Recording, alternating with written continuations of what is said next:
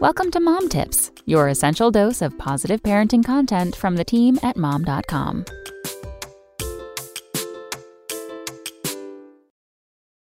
Reading to my newborn helped shake my new mom anxieties. As a first-time mom, I doubted all my parenting choices. I was exhausted and tired for the obvious reasons that come along with being a mom to a newborn, but I was also emotionally drained. So I tried to bring structure into our lives by establishing a schedule, including a bedtime routine that I also hoped would help quiet my nerves. Nap and feeding times didn't always go as planned, but reading books at bedtime was an instant hit.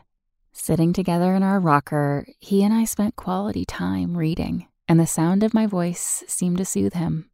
I didn't think about the perks reading aloud offered me, a nervous newbie mama after a full day of parenting. Maybe it made sense, as reading had always been a favorite pastime of mine.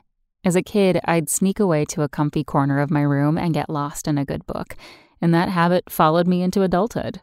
Cradling my son in one hand and holding a book in the other felt natural and quickly became one of my favorite activities.